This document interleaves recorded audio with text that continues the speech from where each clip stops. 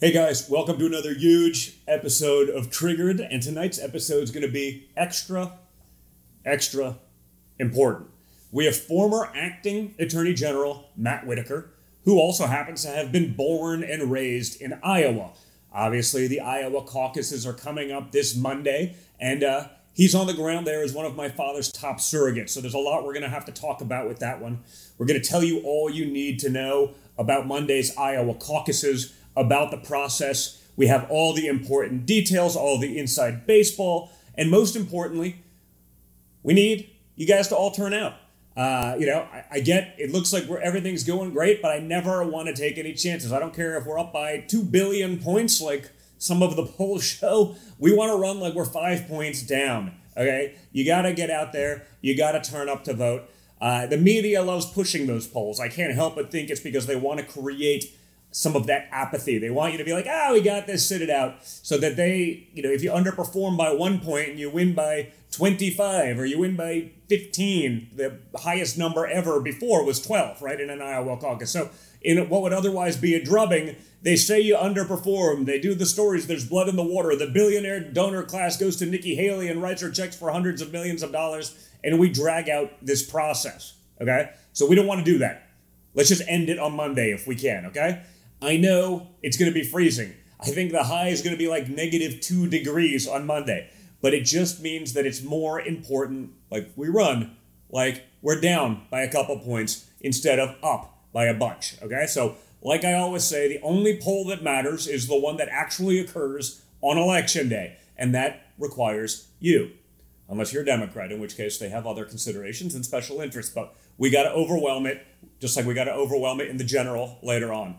And before we get to our top headlines and our interview with Matt Whitaker, I want to just make sure you're liking, you're sharing, you're subscribing, you're downloading the Rumble app so that you never miss these episodes, okay? I want to let you know that you guys make this show possible along with our sponsors. And you can also, by the way, get the show. You can get Triggered on Spotify. You can get it on iTunes podcasts so that if you're driving, if you're traveling, if you're on the road as much as I am, you can get it there. If you're not necessarily wed to your laptop, your desktop, or even your mobile device, you can just listen in. So make sure to check those things out. Subscribe to the show there. And also make sure to check out our incredible sponsors. The great folks over at Goldco are amazing. We're in a new year, but we see the same economic warning signs, guys. Inflation, reckless spending, global turmoil, the Biden-caused disasters. We see it every day. And I simply want you to be prepared. Owning tangible, physical, inflation hedging gold and silver can help secure and stabilize your portfolio. You can help safeguard your savings, and you can do it tax and penalty free. Goldco has top-notch customer service. They'll answer your questions. They'll educate you. They'll walk you through the whole process so you make the right decision for yourself and for your family. Again, you're looking at the markets, you're looking at what's going on. It doesn't feel good. It feels like '08 all over again. We're about to hit a wall going 1,000 miles an hour because of the incompetence. So go to donjuniorgold.com to learn more. That's DONJR gold.com. Learn more and educate yourself, guys, okay? So we begin in Iowa, where the Iowa caucus is just around the corner. Like I said, it's coming up this Monday. And it's really important for anyone watching, listening, to turn out in Iowa on Monday. Ignore the polls. Turn out, send a message to the rhinos. Send a message to the never-Trumpers. Let's overperform. As I said a little bit ago, that apathy, it looks like we're good, we don't need to do it. That's just going to fuel the other lunatic campaigns funded by a very wealthy billionaire class. That gives Joe Biden a huge advantage. Let's end this primary as quickly as possible so that we can focus on what really matters. We need a restoration of my father's immigration policies. Just, guys, look what's happening all over the country right now. The city of New York is kicking students out of James Madison High School in Brooklyn. You know why? To make room for 2,000 illegal aliens. I mean, think about that. They're taking them out of Floyd Bennett Field. They're moving them to James Madison High. They're telling students at publicly funded schools to stay home. We all saw what a great success learning from home was during COVID, right? Oh yeah, the internet learning is being great. our scores plummeted. Now, we're going to make room for illegal aliens by telling students to go back to those failed plans. It doesn't work, and they're doing it over and over again. Democrats don't care about American taxpayers. You have the privilege of paying for your stuff and your infrastructure and your healthcare and your schools and your roads. And you also have the wonderful privilege of paying for millions of illegal immigrants, many of whom may never ever pay into that system. Because Democrats will prioritize illegal aliens over you every single time. Because that's what will give them power. They will overwhelm elections. Once they put them on the voter rolls, which is clearly their plan, that's it. They need dependents. Otherwise, the Democrat platform doesn't offer all that much. It's not just the Democrats, though, who are the problem. Nikki Haley, running on a Republican ticket or something, she too wouldn't do a thing about the border.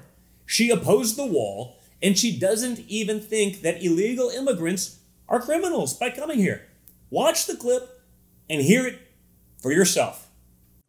But let's keep in mind, these people that are wanting to come here, they want to come for a better life too. They have kids too. They have a heart too. So we don't need to be disrespectful. We don't need to talk about them as criminals. They're not. They're families that want a better life, and they're desperate to get here. Nikki Haley is more worried about being respectful towards illegal immigrants than respecting our laws, respecting you, the American taxpayer, who's going to have to foot the bill for all of these things. Nikki can't be trusted. She's a liberal globalist. That's why she's backed by people like Reid Hoffman. Hoffman is a Democrat that donated $250,000 to Nikki Haley's super PAC. Hoffman is one of the many Democrats that are backing Nikki Haley. He's backed all the major Democrats before, and now he's backing Nikki Haley.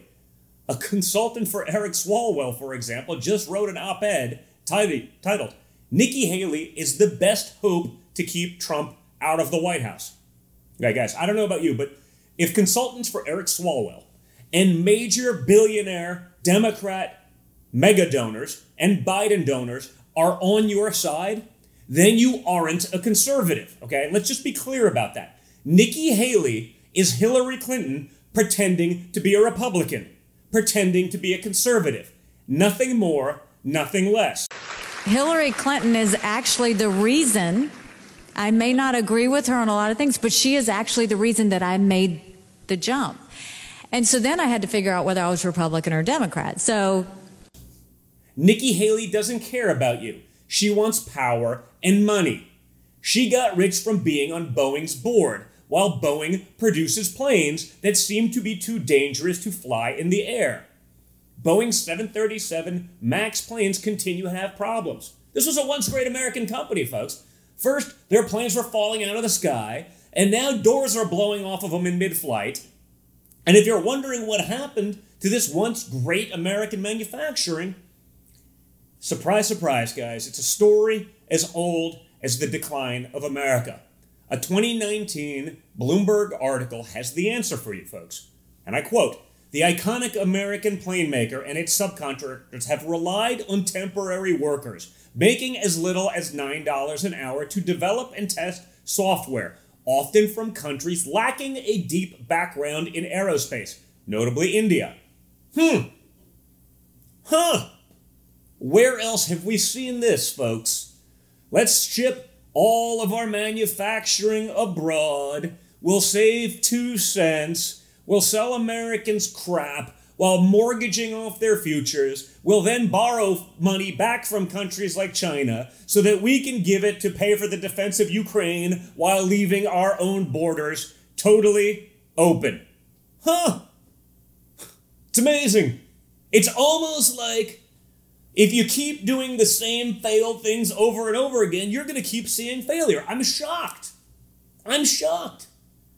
Guys, if you go back decades, Boeing had a huge success with the 777, with the 757, made right here in the United States, creating great jobs for hardworking Americans that took care of themselves, that didn't need to be on government program.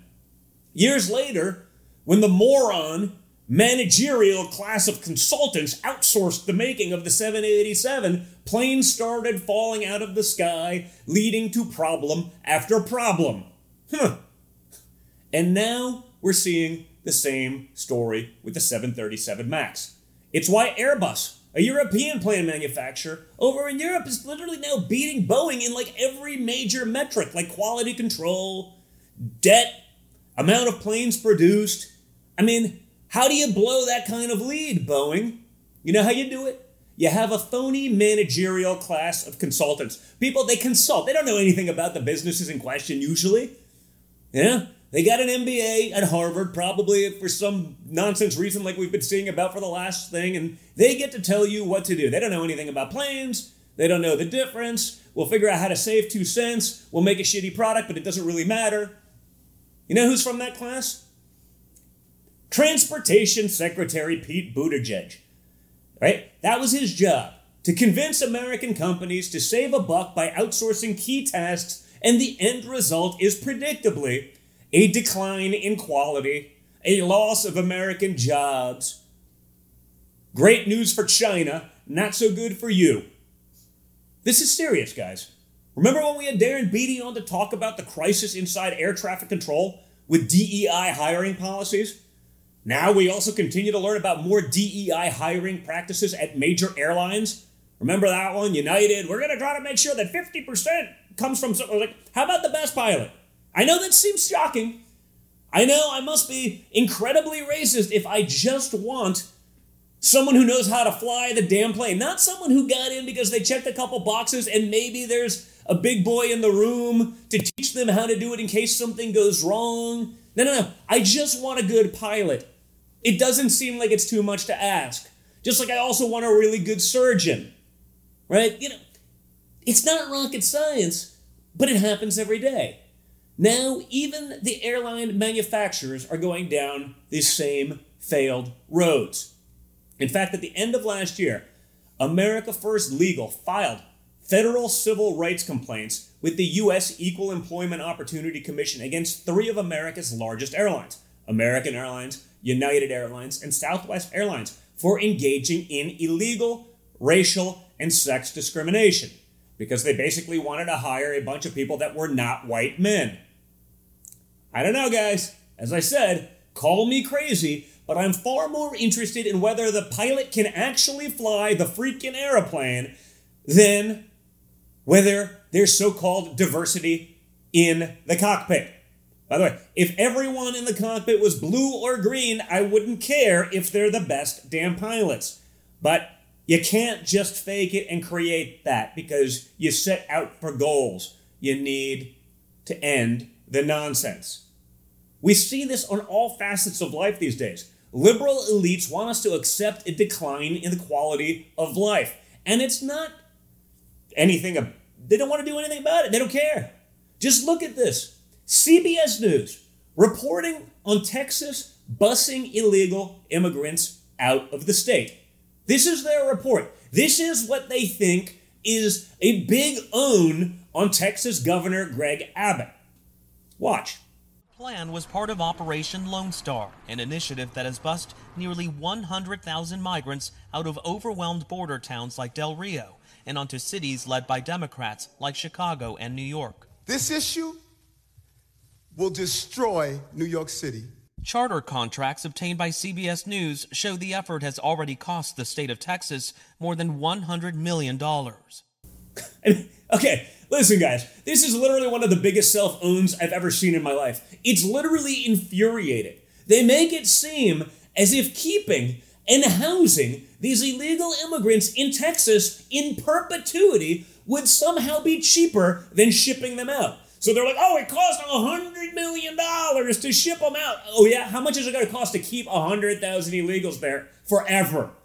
Okay, let's do the math. Say it costs $100 million to bus 100,000 illegal immigrants out of Texas. That's a cost of roughly $1,000 per illegal immigrant. You think you could house them there forever? Feed them, house them, clothe them, educate them, take care of their health needs For $1,000? No. You'll be spending tens of thousands each a month. Welfare, schooling, all the benefits that Texas are giving, all the benefits the Democrats would give them forever to be able to secure a voter base. Yeah, that's going to work out well. But CBS runs it like, oh my God, I can't, like, it is literally the most cost-effective move possible right now in Texas. And yet, our mainstream regime propagandists, because let's not kid ourselves anymore, you can't call these morons journalists. I mean, the fact that they couldn't even think that maybe someone could actually see through their BS it's almost shocking. It actually shows how little respect they have for you as an individual. That they're like, oh no, $100 million, look, as opposed to like hundreds of billions if Texas were to keep them there forever. They think you're idiots. All right, guys. Meanwhile, in other news, it's been a busy week. The House Oversight Committee held a hearing on Wednesday on whether Hunter Biden should be held in contempt of Congress for dodging a congressional subpoena. Hunter is so confident he'll never face any consequences that he actually showed up to the hearing just to watch from a distance. He's not actually testifying. I promise you, folks, if I dodged any of the 5 subpoenas I received and showed up to for the Capitol, I would have immediately been put in handcuffs. Watch for yourself. I believe that Hunter Biden should be held completely in contempt. I think he should be hauled off to jail right now, because it wasn't long ago, too, my friends on the other side of the aisle, that you also believed in the power of a congressional subpoena. Not long ago at all. You believed in holding those who refuse to comply with a congressional subpoena accountable. And as Hunter was leisurely strolling through the Capitol Hill, a reporter asked the question that, frankly, should be on the top of everyone's mind. Would you please, I'll answer your question if you be quiet and let me make a statement, okay? What kind of crack do you normally smoke, Mr. Biden? Now, I was deposed 5 times by several congressional committees. So will the same standard be applied? I'm not going to hold my breath, but here's Florida Congressman Michael Waltz laying it all out. Thing that we're hearing today, well, member so-and-so, Congressman so-and-so, Congressman Jordan, they didn't comply with their subpoenas. But let's have a quick lesson on the Constitution. Article 1, Section 6 of the Constitution, the Speech and Debate Clause, essentially protects all of us from abiding by each other's subpoenas. Otherwise, this body would do nothing but subpoena each other. So I would encourage my colleagues to look up Article 1, Section 6 and look at the case law of the Speech and Debate Clause and why my colleagues rightfully did not abide by that subpoenas. But let's talk about precedent for a moment of a president's son abiding by lawful subpoenas of the Congress. Donald Trump Jr. came before this body. He came before the House Intelligence Committee. He came before the House Judiciary Committee. He came before the Senate Intelligence Committee twice. He came before the so-called Jan 6 Committee. All behind closed doors where lawyers can sit down, both sides of the aisle, and have a conversation, go through documents, all under oath, which is the precedent for any committee. Don Jr. came before committees and came before this body 5 times behind closed doors. What is Hunter Biden afraid of? What won't he do? Let's see what happens, guys. Let's see what happens. But the Republicans have to get tough. It can't just be guys like Mike Waltz out there leading the charge. The House has also launched its impeachment inquiry of Homeland Security Secretary Mayorkas for failing to enforce literally a single law out there, it seems. All of this is good, but using our budget power to hold Biden accountable would be even better. Okay? And we're not doing that, folks. We're not doing that. The new Speaker of the House certainly isn't doing that.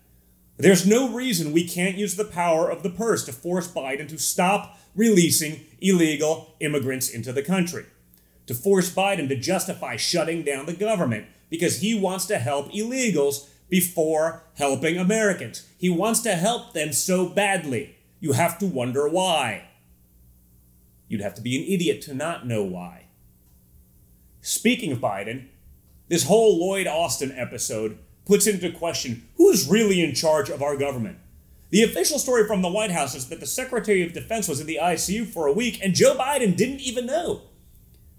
They had someone else in charge. She happened to be on vacation in Puerto Rico and didn't bother to come back. She was essentially the acting Secretary of Defense. She was on vacation in Puerto Rico and didn't bother to come back. I mean, seriously? Imagine this was the Trump administration. I'm not sure if I believe that story. It's so insane.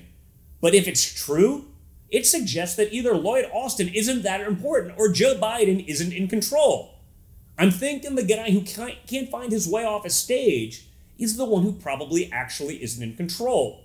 Maybe the Pentagon and the deep state are just saying, hey, we don't have to report to civilian leadership. We don't have to follow the basic tenets of the Constitution. We're the deep state. We're in charge. We'll show them. It's not like we're not on multiple wars going on around the world. Who needs a Secretary of Defense? Sure, China probably knew that he wasn't there, but Joe Biden didn't. Well, guys, finally, the Georgia case against my father is falling apart. It came out this week that Atlanta District Attorney Fani Willis allegedly hired her lover. You can't make this up anymore. As the special prosecutor. And he, in turn, profited in the case for about $654,000. Get this right. Her office paid an outside special counsel who's never prosecuted a criminal case $654,000. Didn't use one of the criminal people that work in the DA's office to actually do that. They then went on lavish vacations together. Yeah. No, that's not a glitch. You heard that right. Okay? Not only that, but we've learned that both he and Willis have had meetings at the White House. Why on earth would they need to have meetings at the White House unless they were trying to line up their attack with Joe Biden against his leading political rival? Oh yeah, no guys, this isn't Banana Republic stuff. Not even a little bit. Again, put on your if this was the Trump administration hat for about 5 seconds and you realize that this should be a really big deal. This alone should disqualify that case because they're all nuts. This one's just even worse. But this is Democratic politics in a nutshell. They corruptly profit while abusing power, while targeting their enemies, while pulling the Stalinist tactics that they've been doing over the years. It's the Hunter Biden versus Don Jr., Joe versus the father. The corruption never stops. Until we make it stop, folks. And that's on us. So, before we get to Matt, I want to thank another one of our great and brave sponsors, because it does take guts to support programming like this. We need to support companies that have the guts and are willing to do that. It's not easy. They will go after you. So we got to support those businesses rather than continuing to feed the woke mob within corporate America.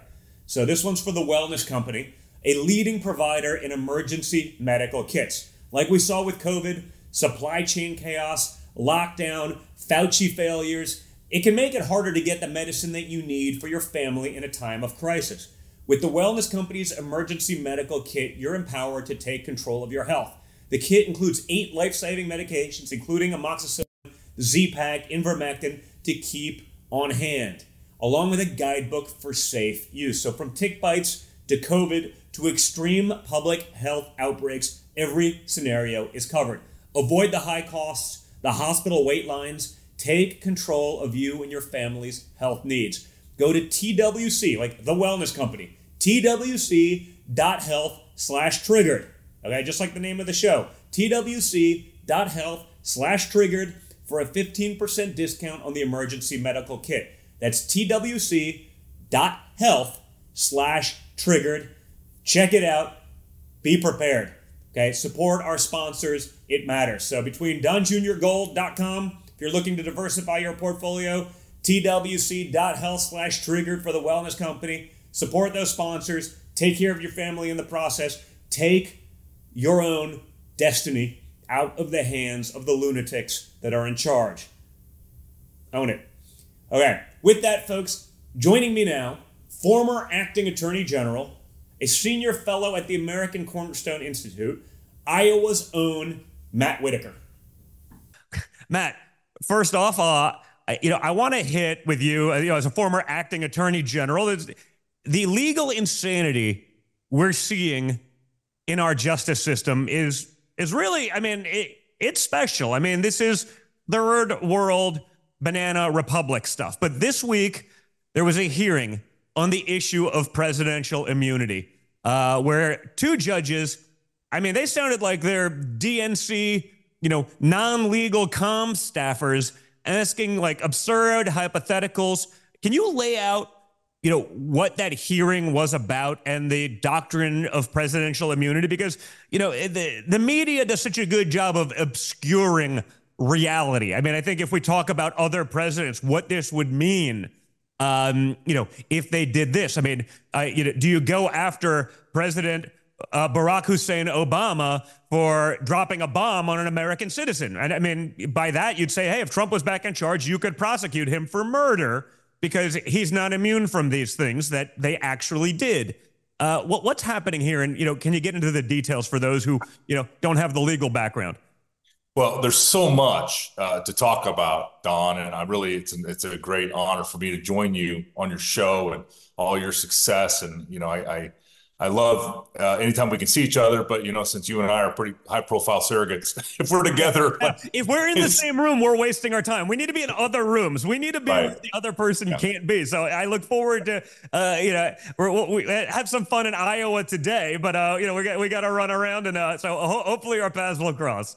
Yes. But I think you're right. So there's two things going on like right now as we're talking. I think the first thing that demonstrate this two-tier system of justice more so than anything is the Hunter Biden situation. And I'm going to say it's mostly the contempt of Congress because that's the issue, but there's so much else going on with Hunter Biden. And I just want to say, Don, if you had done 1/10 of what Hunter Biden has done in taking advantage of his dad's presidency, the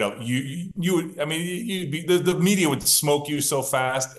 I can't even wrap my head around that. I always say I'd be at Gitmo and like my father would have sent me there. Like it wouldn't even be like, it wouldn't even need the Democrats. If I did that, my father would have sent me there because that's what like a father actually does. It's clear that Joe Biden, wasn't much of a father, didn't do much to raise his kids. I don't know about it. The other brother, maybe he was fine, but it seems between the daughter and the son, I don't know what was going on there. It's kind of a disaster, but hey.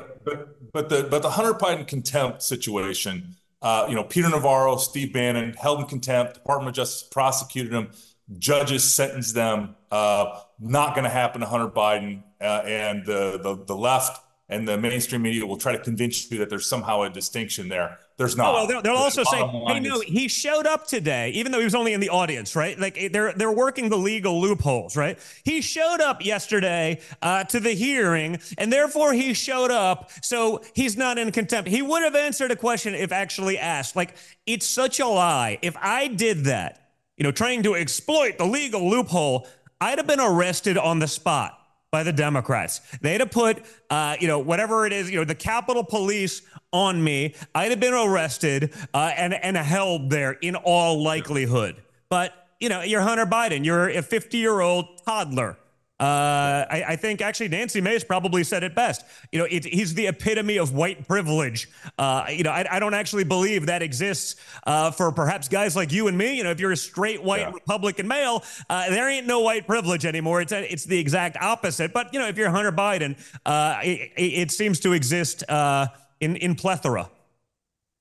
It does. And, I'll remind those that are actually of fair mind in this, constitutional republic that you showed up twice. No, I showed up five times. And answered all their questions. I showed up 5 times. Okay, House Intelligence, House Judiciary, Senate Intelligence twice, and, the unselect sham January 6th committee.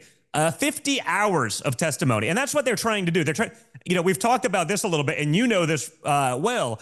He'll do the public hearing like that's more transparent, where it's opposite, right? You get 5 minutes, then a Democrat gets to redirect, and he can do his sob story, not ever answering the question. When you do the behind closed doors, You're being asked questions by lawyers, not just the congressman who's looking for a Twitter soundbite because they know when they're on TV, but people who have been intimately studying these cases, getting into the details. So they're trying to create the illusion of transparency by saying, no, we'll do the public hearing, knowing that you get like 2 hours, it's 5 minutes back and forth. By the time you get through I'm a drug addict. He feels so bad. He gave back exactly zero of the money he stole. Minor details like that. But they're trying to create that illusion. And of course, the mainstream media, the journalists, they shouldn't be called that anymore because they're just regime propagandists. But, journalists will carry their water and give you the sob story about why it's so different and how brave he is for showing up to the public hearing when it's literally just a lie.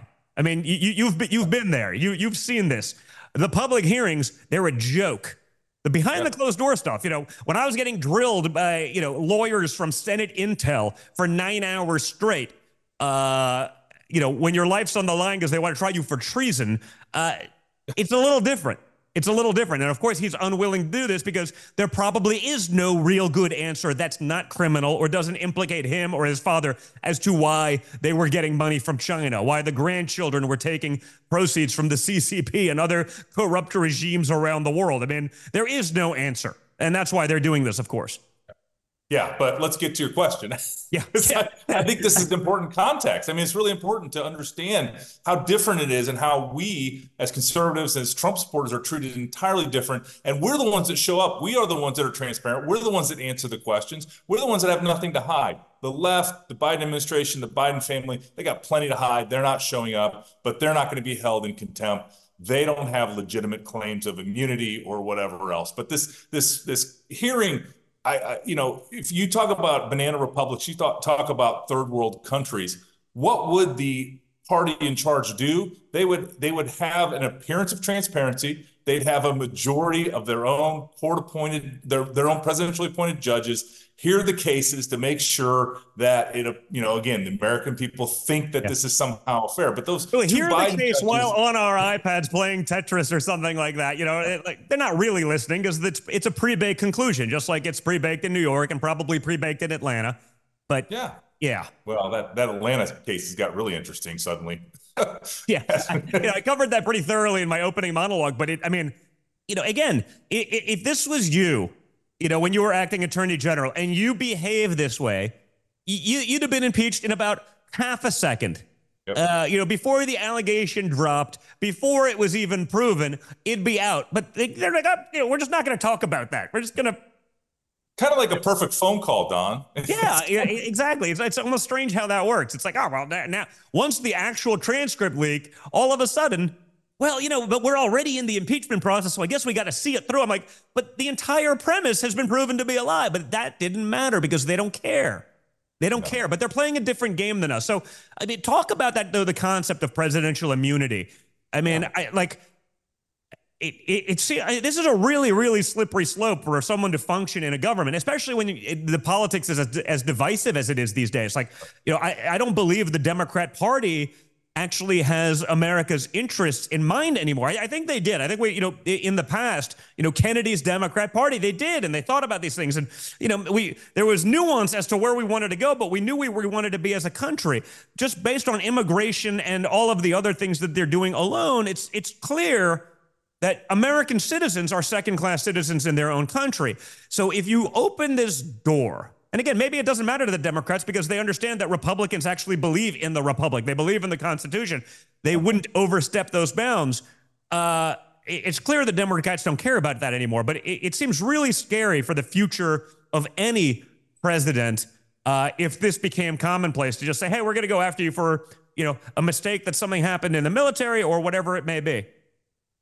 Yeah, and presidential immunity, you typically, because again, you can't have presidents try to make these decisions and then be sued, held, criminally liable for things that they do in their capacity as president of the United States. And obviously, you're always president of the United States from the time you're sworn in until the time you leave office, and 24/7 you are the president. There's no personal time or time when you're not being the president. And so there's always been just a generally accepted concept that your actions as president have immunity. And now the left has decided that they're going to, I guess, find where that line is drawn. No one ever thought there was necessarily a line there. Yeah. But, it's Trump derangement syndrome, right? We see it play out that the left is always, because they're always trying to take down your father, because they know with his experience,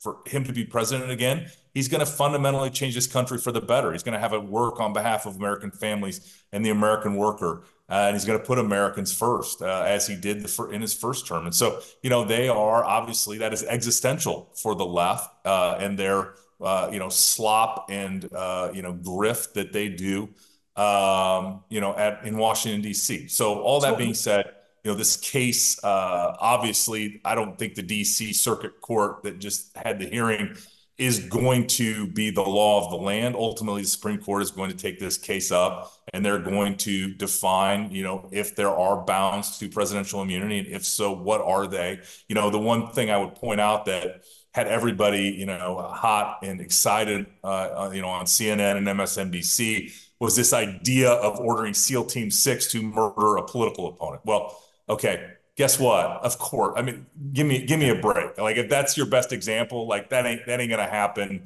Your dad would never do that. I mean, no, but you know what I'd like to see, if they actually get this done and the Democrats get their wish, I want them, I want them to prosecute George W. Bush for killing hundreds of thousands of people in the Middle East, for starting a war over weapons of mass destruction that did not actually exist.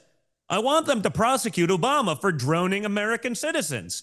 I mean, that's what we're opening up. What's the difference between the honest mistake and not? I don't know. I mean, it seems, I guess, just depends on the nature of the adversarial relationship that you have with your political opponents. That doesn't seem like a legal standard we want to open up. That seems like Pandora's box, and that's exactly what they're doing here.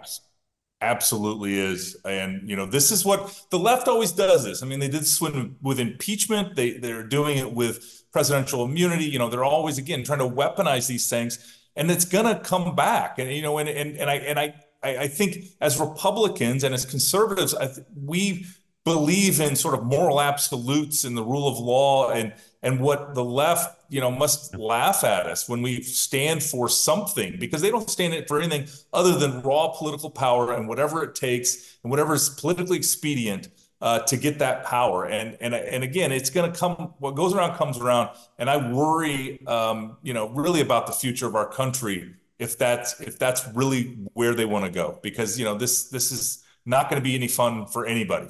Well, it clearly is. And you're right. We sit there and we worry about defending the republic, and we get in arguments, the difference, and they're significant, but we'll sit there. I see it in the comments on here.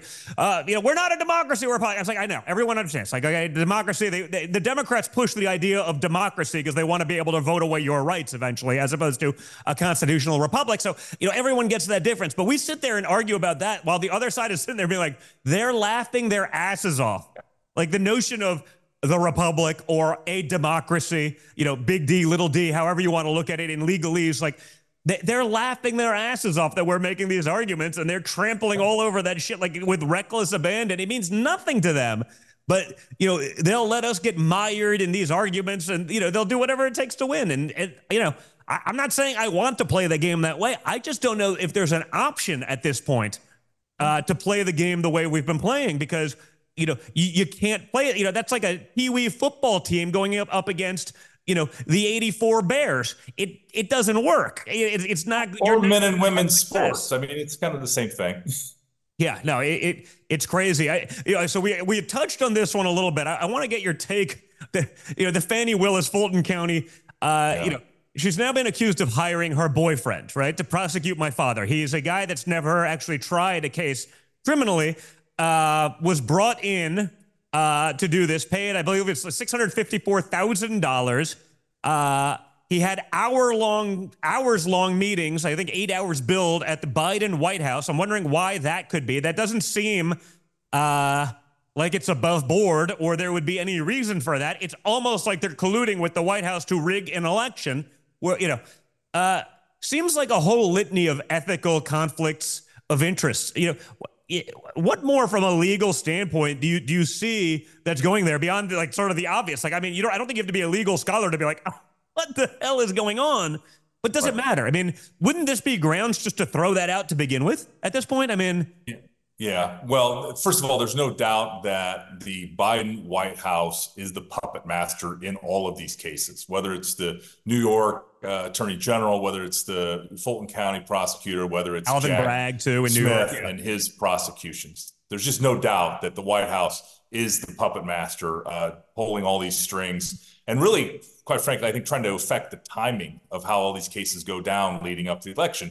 Classic election interference. You know, the allegations are crazy, but at the end of the day, it's very simple. You know, the Williams wants more money. She doesn't make enough money as a prosecutor. She's dating a guy that's a lawyer. She figured out a way, it looks like, to funnel money to him so that her lifestyle can be improved. And just so we're clear, guys, they went on lavish vacations together. So she paid him almost $750,000 in the last year to prosecute my father criminally.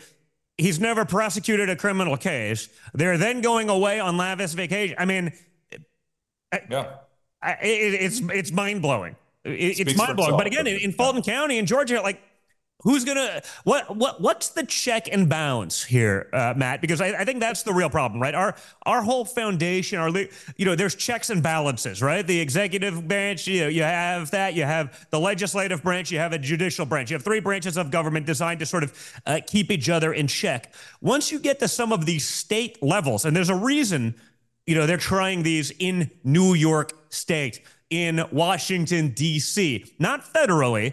Where at least you have the option of bringing it up to the Supreme Court. In Fulton County, Georgia, 97% Democrat, Fulton County, Georgia, or whatever it is, but close. There's a reason they're venue shopping. They're essentially jury tampering by knowing that there's almost no chance you get someone on a jury who would either agree with Trump or, even if they did agree with Trump, would risk life and limb to be the guy in that town to let Trump off, right? You think in New York City, you could be a MAGA Republican, you end up on that jury, you wouldn't be able to show up to your kid's school again if you were the guy to release Trump, and everyone knows it. What's the check and balance here? Well, first of all, we don't have that problem in Iowa. We got a lot of MAGA Republicans here, but that being but they ain't bringing these cases in Iowa. Yeah, it's a little different. I know, but that being said, the check is obviously the Fulton County elected officials, and they're all, left-wing crazies. And I think ultimately the state legislature in Georgia and the Governor Kemp, is going to have to take control of Fulton County one way or another. It's a shame. I know that I just was, with your father in Iowa this last weekend, and he talks about how we need to take federal control of Washington, D.C. for the same reasons, is that, it's political failure. And it's people that are incompetent, that are using their positions of power to not help people's lives, not to make people's lives better, not to lower crime in Fulton County, but to, score political points with their overlords at the White House. And these are serious concerns, but ultimately the people of Fulton County are going to have to rise up and eliminate these people who are. But will really... they? I mean, it's sort of like the open border, right? We have no control. Come on, it's like what they're doing. Oh, you can't say that. That's the Great Replacement theory. I'm like, no, that's the Great Replacement reality. Of course they're doing that. There's no other reason for it. They're saying this. I mean, there was, what was it? One of the ladies in New York, elected official there. No, we need more people illegally here because of the way the redistricting work. I got to put those people in here so they vote for. I'm like, wait, what? They're not even pretending that's not exactly what they're doing anymore. At least, in the past they could, wink, wink, nod, nod. We're not really doing that. But of course they were always doing it. They got to do the racial trope thing because the media will say anything that the Democrat Party wants it to say.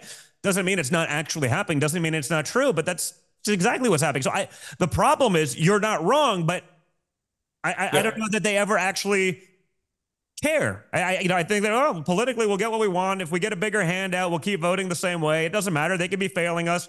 Now we're going to flood an already packed, school system all across the country with more illegals, many of whom don't speak English, won't make effort. I have friends that have kids in public schools in places, and 2 days a week, all of their classes are in Spanish because it's that heavily weighted. I'm like, wait a second. So you actually have to learn how to speak Spanish to get an education in America? I don't care if you take Spanish as a class.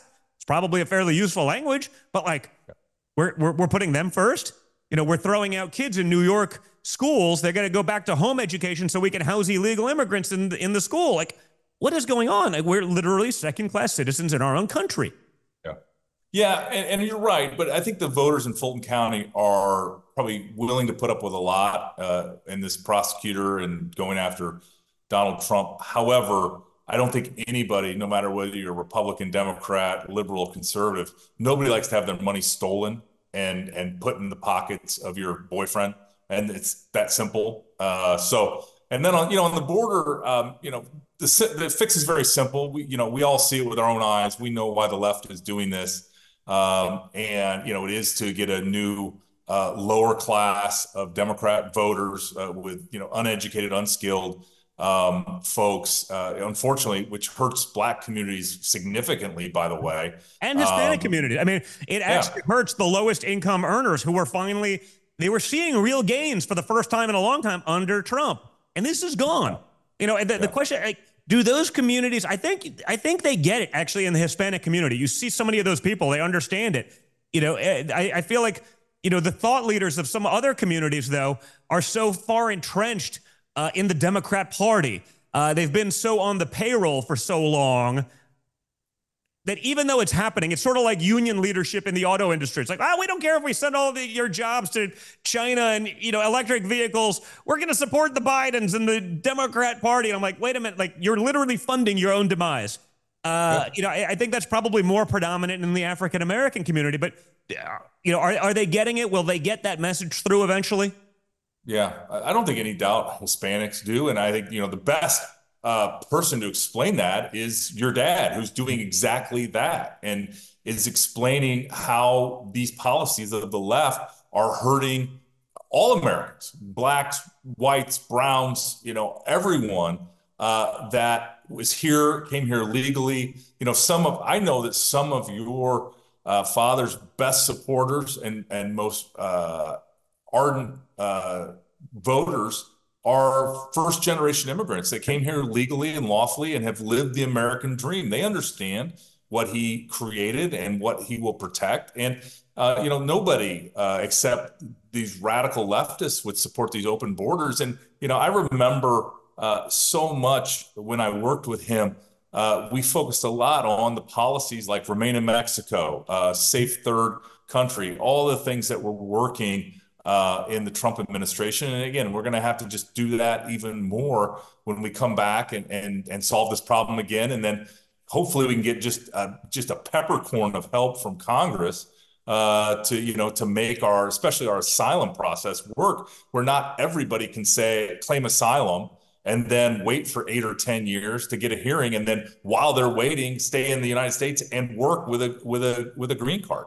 Yeah.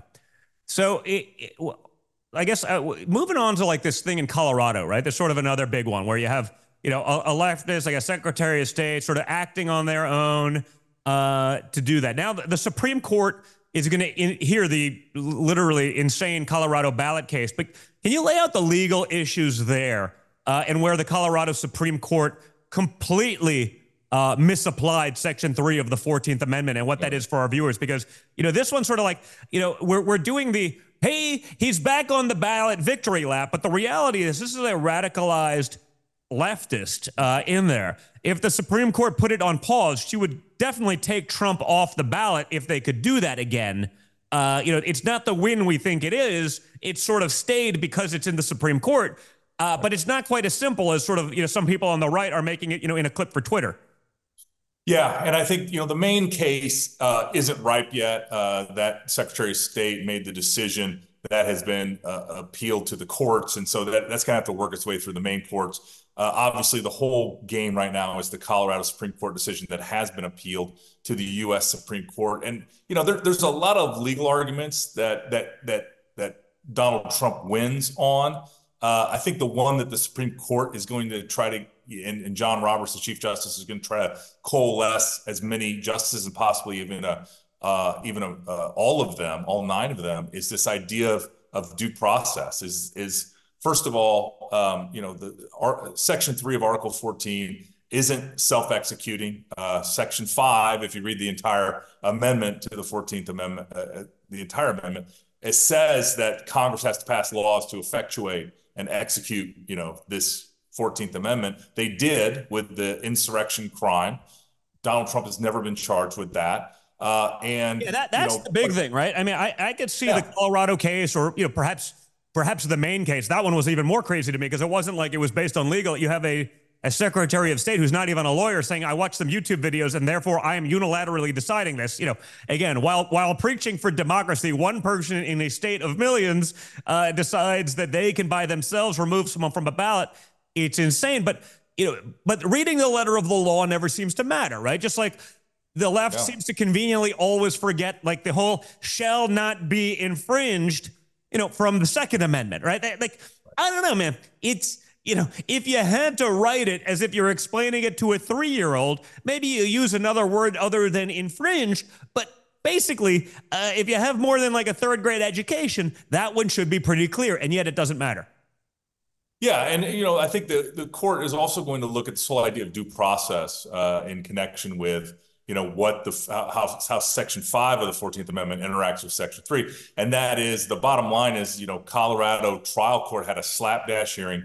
There was no ability to subpoena witnesses, no ability to subpoena documents, no ability to do discovery. And so there was no due process so your father had really no ability to and no legal standard. It was well, and really the due process was the impeachment, where he was found not guilty. I mean, that's what people don't understand. It's like, if he was found guilty there, that's the premise. That's the point at which then maybe something like this would have merit. But if you're actually impeached, found not guilty, that's where it's supposed to happen. That's the check on the executive branch that we were talking about earlier for checks and balances, isn't it?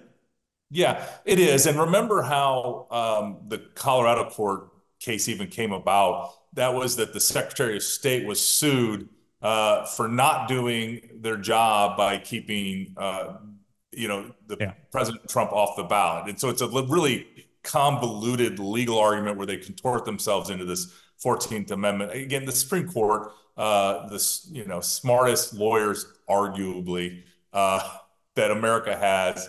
And, they're going to make quick work of this. I think what everybody should do is, as much attention that was given to that DC Circuit Court case recently, and everybody listened to the audio.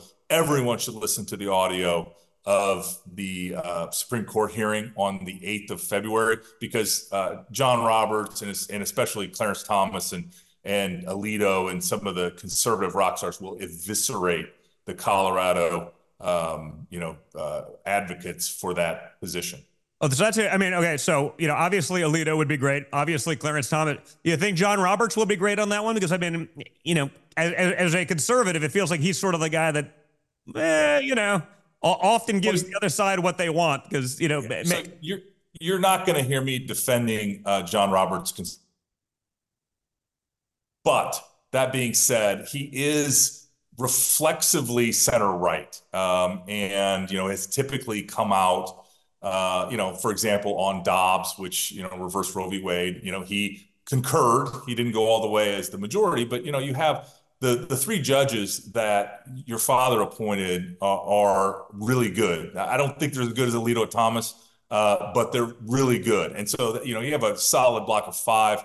John Roberts is, if anything, going to try to affect that decision just to get as many judges. And so you may end up with like a Sotomayor, or probably, I'm guessing Ketanji Brown is not going to be there. So it might be an 8-1. I don't see her voting for anything that helps Donald Trump. But that being said, I think there's some pretty good judges there. And I think the hearing is going to be they should broadcast these things. And this is a whole different issue, because I think it's ridiculous that these federal courts don't have video feeds coming out of these courtrooms. But that being said, you can listen to the audio, and it's going to be must listen to on February 8th. All right. So now, if we're turning to Iowa, right? You're born and raised there. Iowa caucuses are on Monday. You know the state well. Can you give us a little bit of the lay of the land? And then honestly, really, for those who are watching, it's not, if you're not from Iowa, you can't vote in the caucus process. But can you explain how the caucus process works People are used to just sort of, they show up at a primary and the vote and, other places, but it's a little bit different in Iowa. Can you talk about that process and talk about the lay of the land and what you're seeing? I think, first of all, we're feeling really good about the campaign we've put together here in Iowa for President Trump. But we can't take anything for granted. We need every single person to show up. It's only going to, it's going to be -4 degrees. That day is going to be the high. And you've been here in this state when it's cold. However, thank God for global warming, right? I mean, imagine how cold it would be if we didn't have global warming. Exactly. And so I feel like we just need to encourage every single Iowan that supports President Trump to return to the White House, shows up, be there by 7 p.m. The caucus doors open at 6. Nobody can come in after 7. Caucuses are called, and it's a more of a meeting, and it's a party. It's a Republican Party organizing function, and then a straw poll attached to that, a preference poll for president that are then reported, and that should come out by about 10 p.m. local time, which is 11 Eastern. That we should have the results, and we should expect a big win. 12 points here in Iowa is the biggest margin of victory in a competitive caucus, and that was Bob Dole in 1988. Actually, I went to my first caucus in 1988 as a senior in high school and got extra credit in my government class as a fun little trivia matter. But we are taking nothing for granted. We are in every county. We have, the president is here. He is not taking Iowa for granted. We're getting great crowds. We're going to places that, typically would not host a Donald Trump event, and we're going to Newton. We were just in there last weekend. We're going to Indianola. We're going to Atlantic, Iowa. So we are going to be everywhere and make sure that we motivate folks to show up on Monday. Get there between 6 and 7. And you don't, if you're a Republican Trump supporter or a Trump supporter that is registered as a Democrat or a independent, you can change your registration. You can register to vote that day as long as you're a citizen and qualify to vote in Iowa. So it's exciting times. We have a really good campaign. We are rocking and rolling, and it's going to be exciting to have everybody here on Monday to celebrate. Yeah, no, it's a big thing. I talked about the apathy earlier. Like, we can't be like, I don't like it actually when the campaign puts up polls. I almost feel like some of them are aiding and abetted by the media who want. You said it best. Bob Dole won the highest ever margin in an Iowa caucus, right? It's a different kind of state that way. The caucus process is a little different. That was 12%.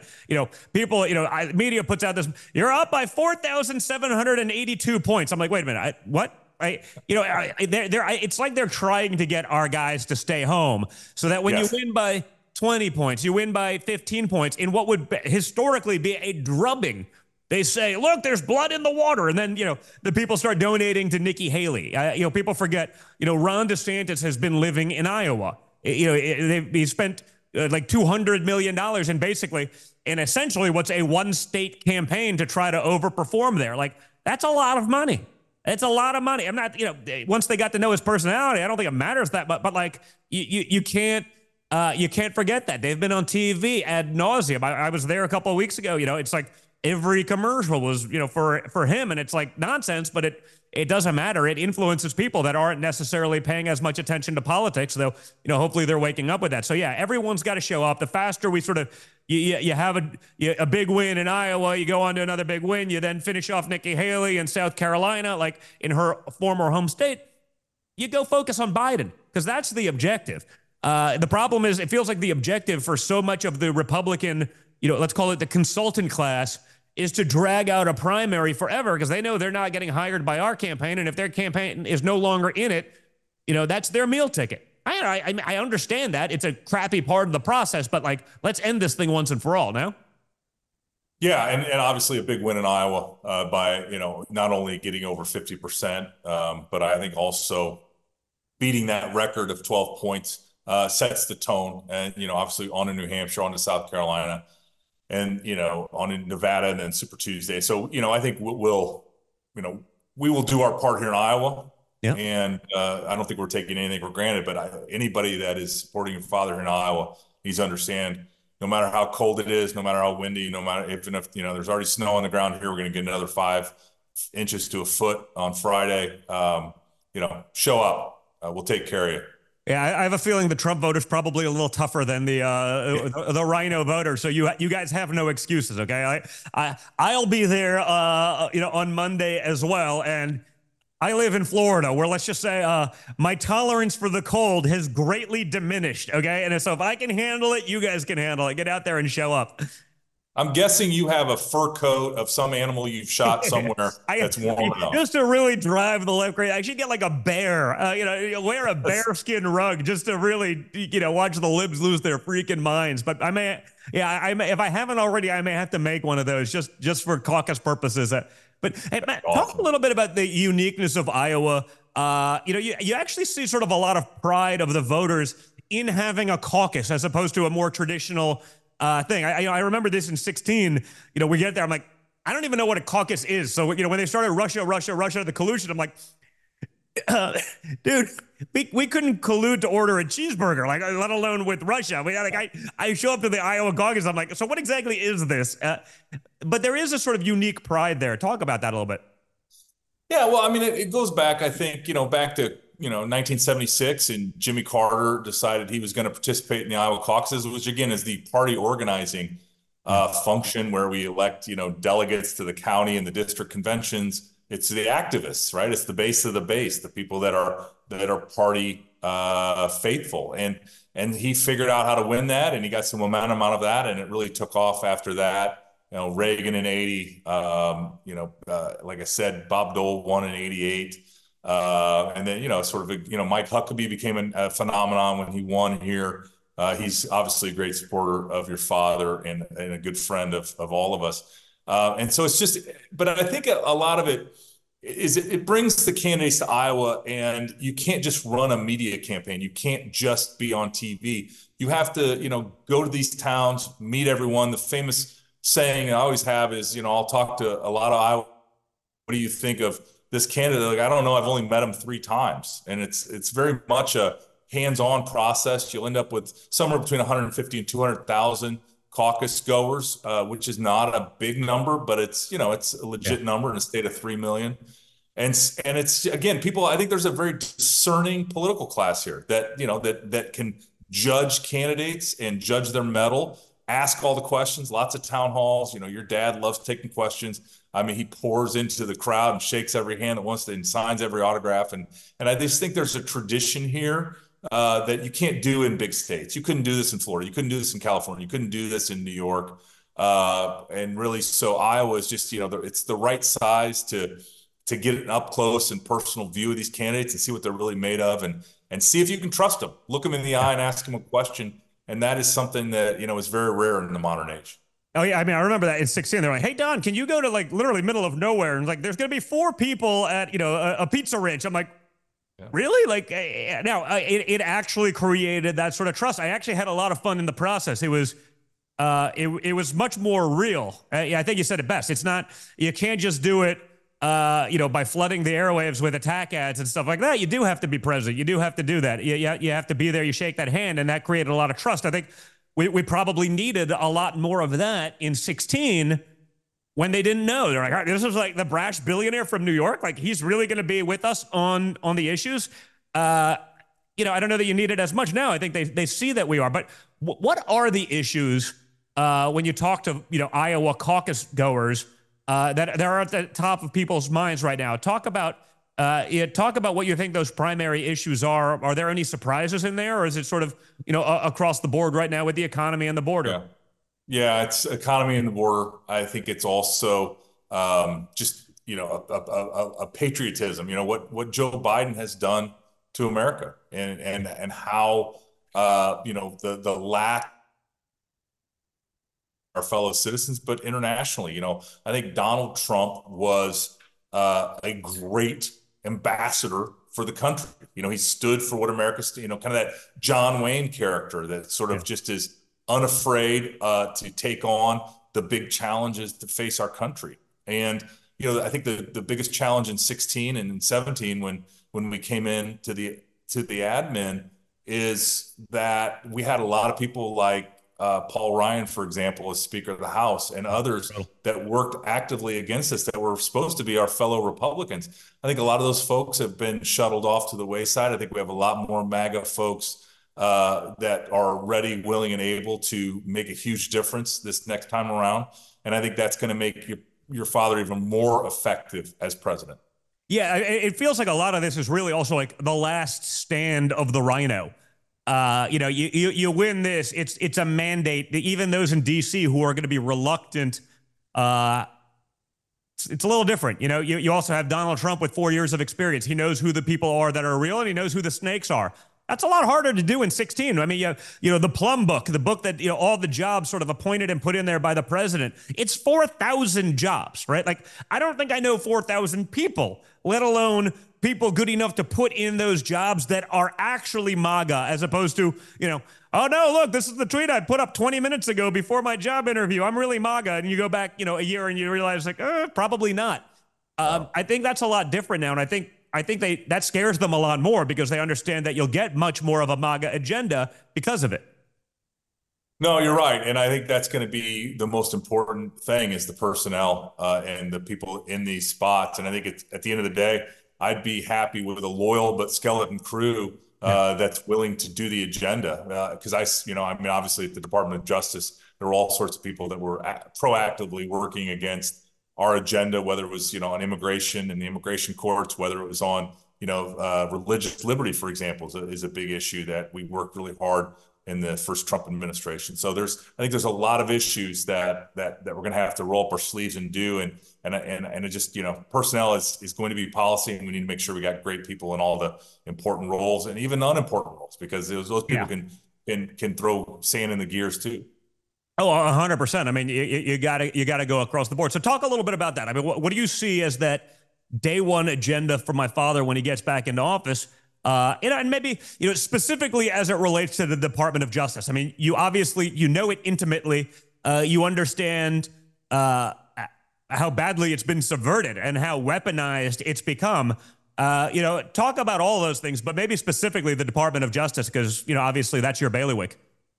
Yeah, I think so much of it is just getting the Department of Justice back to the blocking and tackling of law enforcement and doing the things that they should be doing and staying away from the things that they have no business sticking their nose in. Wait. Are you saying you don't think that the Department of Justice should be Joe Biden's personal defense fund, as well as the Democrat Party's attack dog against all of their political opposition?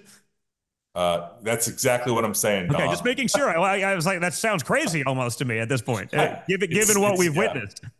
Yeah, and the Department of Justice obviously just it has its hands in everything. I mean, as the lawyers for the admin and for the president, at OLC, for example, you are the ones that say what's legal and what's not legal. You're again priorities. I think we got to get back, to spending a lot of time on crime in our major cities. I think we're going to have to somehow figure out a way to work with our police chiefs in these major cities and help these folks that are just, Washington, D.C., for example. And I know that, that President Trump has a plan for Washington, D.C., but, 1,000 carjackings last year, 3 every day. Carjackings, people being shot and killed. And I mean, that's something that I think we should address. And it's the kind of the bread and butter law enforcement issues that the Department of Justice needs to get back to and quit, worrying about, fighting the culture wars and all the things that they're currently doing. And it's really ridiculous what the Department of Justice has become under Merrick Garland and Joe Biden. But they have been very entrenched, right? In the swamp, you have those political appointees. They can be fired in a new administration. But, what can you really do to take on the entrenched career bureaucrats? They were put in positions that aren't necessarily appointed positions. Other people take care of them. They promote them through the ranks. And they have been there weaponizing a party ideology, but they're not necessarily one of those appointees. What do you do to take care of those entrenched career bureaucrats? How do you get them out? Yeah, I mean, again, you have to set the agenda and set the expectation that everybody's going to sing from the same hymnal this is the agenda of the president. These are lawful and ethical, ideas and policies that we're going to put in place. And then, if people aren't willing to do that, you have to be willing to, get them away from hurting anything. But at the same time, there are some other authorities and hiring that you can do. But I think the first thing we're going to have to do, Don, is find out who this current administration, the Biden administration, burrowed into these spots that were politicals, and now they're making them careers, and undo those, because those are the most dangerous people. And we saw that after 8 years of Obama. I think that was the one thing, perhaps, not well. I think it's terrible for our country, but for, purposes of turning us into a communist shithole, Obama was very good at that, and actually, did that incredibly well for all the wrong things for America, but definitely effective for pushing the cause of Marxism. Yeah, and I think it also, my experience, there were examples that I could point to that folks were burrowed in from the Obama administration, and then there were folks in the Trump administration that wanted to do similar. For example, become an AUSA in a U.S. attorney's office. And they were prevented from doing that because it was, the careers determined they were too political. So I think there is a roll up your sleeves and figure this out. But at the end of the day, you find your merry band of people that believe in the president's agenda, and you go accomplish that agenda, and you lead, follow, or get out of the way. Well, we'll look forward to having you back in there as well, doing just that. But so Iowa's Monday.